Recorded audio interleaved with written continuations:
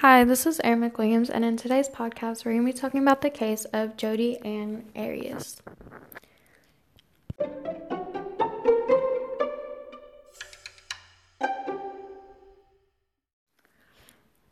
So, Jodi Arias, I think that's how you say her last name, Arias, was born in Salinas, California on July 9th, 1980. Her childhood years were unremarkable, although she has said that her parents abused her, hitting her with wooden spoons and a belt. Although this is not confirmed, but she claims the abuse allegedly began when she was 7.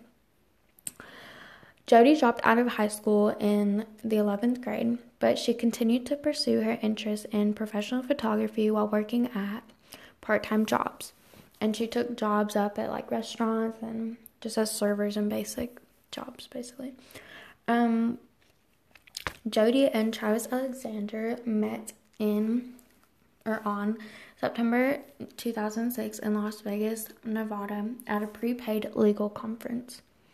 According to Arias, the relationship ended because she did not trust Alexander. She later alleged that he was a sexual deviant who physically and sexually abused her and wanted her to be his personal slave. According to Alexander's friends, in June 2008, he had had enough of Arias after suspecting her of hacking into his Facebook and bank accounts. Basically, he claimed to his friends that she was crazy and that they weren't going to be together anymore. But they still had on and off relationships, and it wasn't emotional, it was more of a physical one.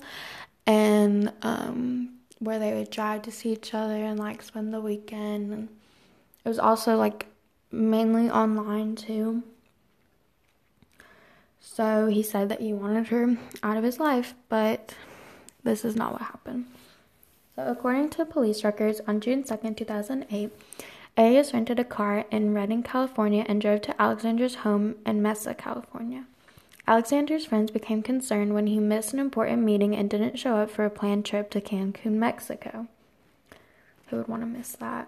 On June 9th, 2 of his friends went to his home and woke up one of his roommates, who insisted Alexander was out of town.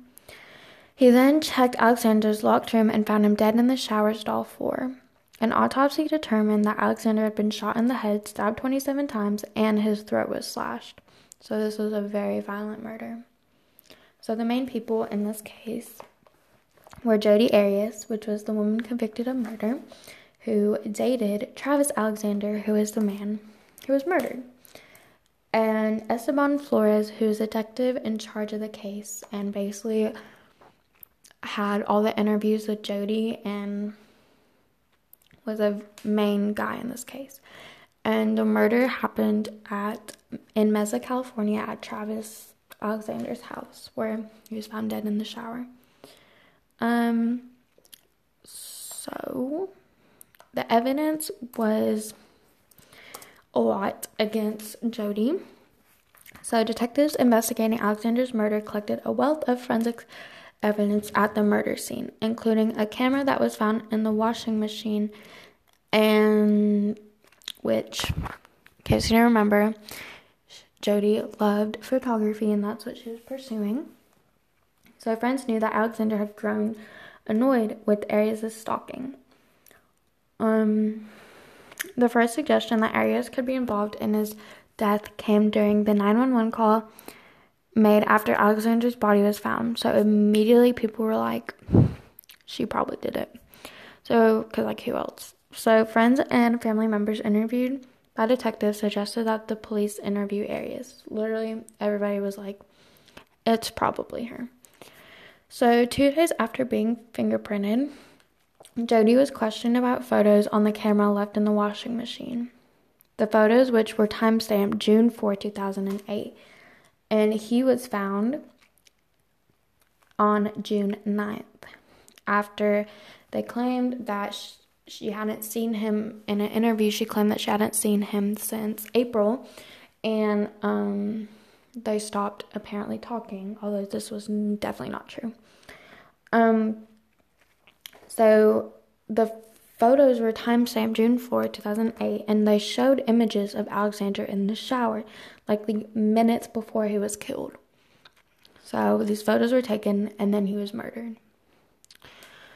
Well, there are also images of him lying on the floor bleeding.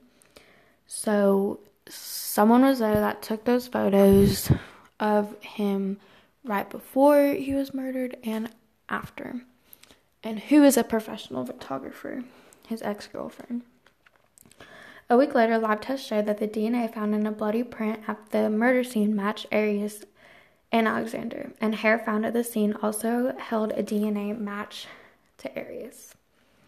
So, on April 13th, 2015, Arias was sentenced to life in prison without the possibility of parole, and she is in a high confinement facility in California. I think this case is so famous because it involved a woman who murdered a man, which is more uncommon and is just a bigger deal, I guess.